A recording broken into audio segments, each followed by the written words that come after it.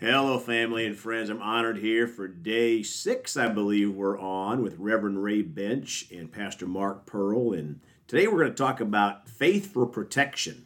Let's pray. Father, we come hungry today, ready to receive from your precious word. We choose to be a believer, not a non-believing believer, but a believing believer. So, Father, we come hungry today and ready to receive. In Jesus' name, amen. Well, I'm going to start out reading Psalm 121, 7 and 8 in the Amplified says, "The Lord will protect you from all evil. He will keep your life." That's good news. 8, "The Lord will guard your going out and your coming in, everything that you do from this time forth and forever." Of course, there's scripture after scripture that we can go to for God's protection. And we really need it in these end of the end times because there's a lot of evil out there, and the devil steals, kills, and destroys. Yeah. Pastor? Well, we live in some crazy times, and Timothy said that in the last days that perilous times would come. The Amplified Bible says, hard to do with, hard to bear. And people have gone crazy, and so, who would have thought that we'd have to have security in our churches? Right. We used to not have to lock our churches, and nobody would... nobody would mess with it. When I was a drug user in my early years and wild, there's no way I'd ever thought about robbing a church or doing vandalism to a church or any of those things. But one of the scriptures that talks about protection, we use at the church a lot, especially when we dismiss people, is Psalm 91. Yes, amen. And you need to read the whole psalm, but I'll just there's just like 3 verses that I want to talk about. That's awesome. Where in Psalm 91:10, and I really encourage you to read that entire psalm because it's about protection. But in verse 10 it says, "There shall no evil befall you." Now that word befall literally means there'll be no evil that will conquer you. It doesn't mean like we won't run into evil, we won't ever have to deal with any kind of evil, but it won't conquer us, it won't overpower us. "Neither shall any plague come nigh your dwelling, for he shall give his angels charge over thee, to keep thee in all thy ways." And the Amplified Bible says, all your ways of obedience and service. Wow. They shall bear thee up in their hands, lest thou dash thy foot against a stone. One of the things that the Bible teaches us is that God has given angels to help us in this life. Yep, right. He talks about it. Jesus talked about it in Matthew chapter, I believe it was 18, talking about little ones. He says, "Their angel always beholds the face of my Father which is in heaven." Mm-hmm. Well, you don't lose your angel just because you grew up. I hope not. You probably need him more then than any time. Might irritate him, but he didn't leave. You might have offended him several times. But you go into the book of Hebrews, and Paul writing to the Hebrews, he said that are they not all ministering spirits sent forth to minister for them that are heirs of salvation? Amen. And so, I believe that God has given all of us angels to protect us. Yeah. And you say, well, why don't they just automatically protect everybody? Well, there's a story in the book of Exodus. God he was sending Israel into the promised land. And he told Moses, he said, "My angel shall go before you and prepare the way and take you into the place that I have prepared for you. He will keep you, he take you into that place." Well, that generation never got in. That angel never got them in. Wow. Because of their unbelief and their disobedience. That's a good word. They never got in. That's a good Even though God sent an angel to get them in there, that he couldn't get them in because of their disobedience. And God said to Moses, he said, "Beware of him. Do not provoke him, for he will not pardon your transgressions." Wow. Now, that doesn't mean that angel's an unforgiving lot. That word pardon just means he won't overlook them. Yes.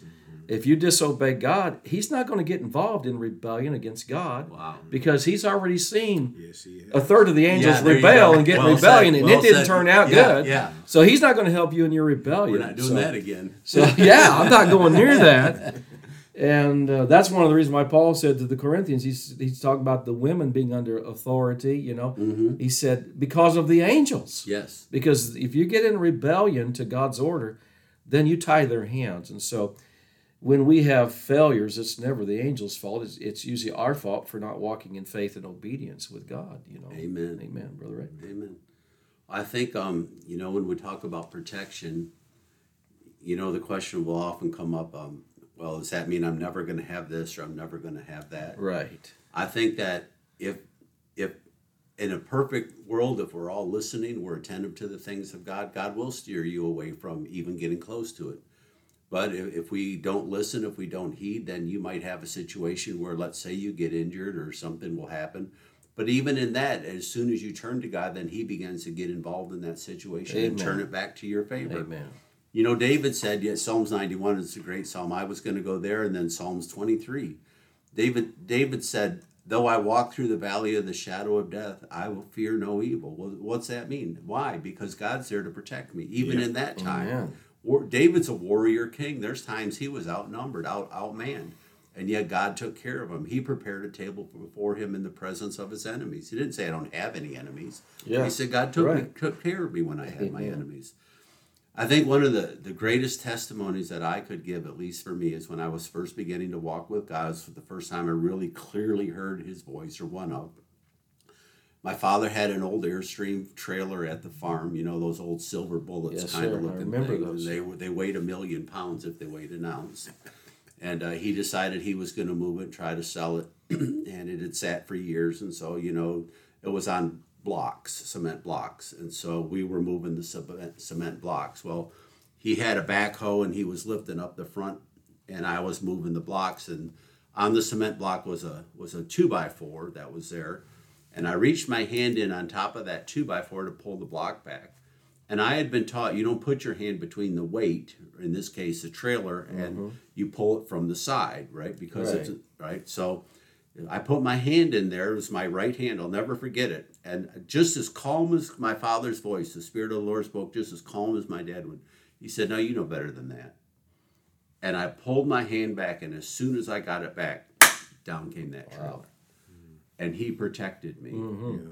Now, I've had other things go wrong, but I still have all of my fingers. My eyesight is still good. Yeah. I'm talking about. But my point is he does protect. He does care. He does love. He does. And that is his heart. Yeah. I don't think any of us walk as close to God as either we should or perhaps we would like to. Right. So we all need to get more sensitive to his voice. Right. But boy, the days when you're there, I can testify he's always taking care of me. Right. I think Jesus is our example of walking perfectly in the will of God. Right. And we are far cry from that. Yes. And so you have to know that. But I think it's just comforting to know that God, we don't have to be in fear. Right. That we can believe God for protection. Mm-hmm. And, the safest place to be is in the will of God. Amen. Jesus was getting ready to go to a certain city. It might have been Bethany. I can't remember now the city. And the Jews said to him, Master, of late, the Jews were going to stone you there. Mm-hmm. But he was like, no, we need to be in Bethany. So even though it looked like he's walking into danger, he said, if any man walks in the day, he doesn't stumble because he walks in the light. But if he walks in the night, he stumbles because he's in darkness. And what he was saying was, look, I know Bethany, they wanted to stone me there. It might have been a different city, but they wanted to stone me there. Right. He said, but I'm supposed to be there, so this is walking in the light. Wow, this is good. the safest place for me to be, even though it doesn't look like it. That's good. So, and thank God for his protection. And I want to encourage you to not give up on praying for others' protection also, because, as you guys are talking, it brought me back to my college days, and you guys at that age are probably a lot smarter than I was. But I don't think so. We did some dumb things. Yes, sir. Amen. So in South Dakota, we'd go out to the Black Hills, very curvy roads up the mountains, and we'd have these parties out there, and then we would drive back drunk on these curvy roads. And Steve Pisha, brand new car, still remember it. I was with him, and we hit a curve where the sun didn't hit that ice that day. And we went over that embankment, rolled his car down that embankment 6 or 8 times. Wow. I should be dead and in hell right now. Yeah. But I believe somebody was praying for me at that same time. Yes. Amen. And got me through that. And how many countless times. I was just the other day doing, my wife we we've been remodeling the bathroom and so on, and I had the knife out, and I wasn't paying attention and ran that thing. It should have cut my finger, but I got just time after time where I was like, did something stupid, but God protect him. I believe there's angels in there. Oh, no, hello. Can't take a minute off with this guy. Yeah.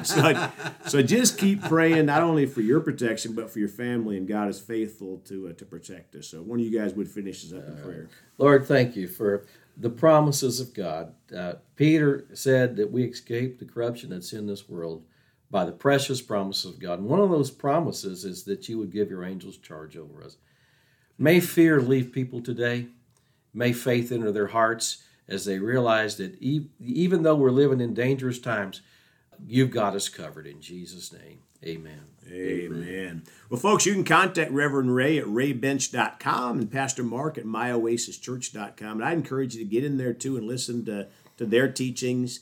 You may not come back to mine after you listen to theirs, but it's been good having you anyway. But no, some excellent teaching, and very blessed by both of these men. Well, folks, we love you. Please go talk to someone about Jesus today. And remember, Jesus thought about you on the cross at Calvary.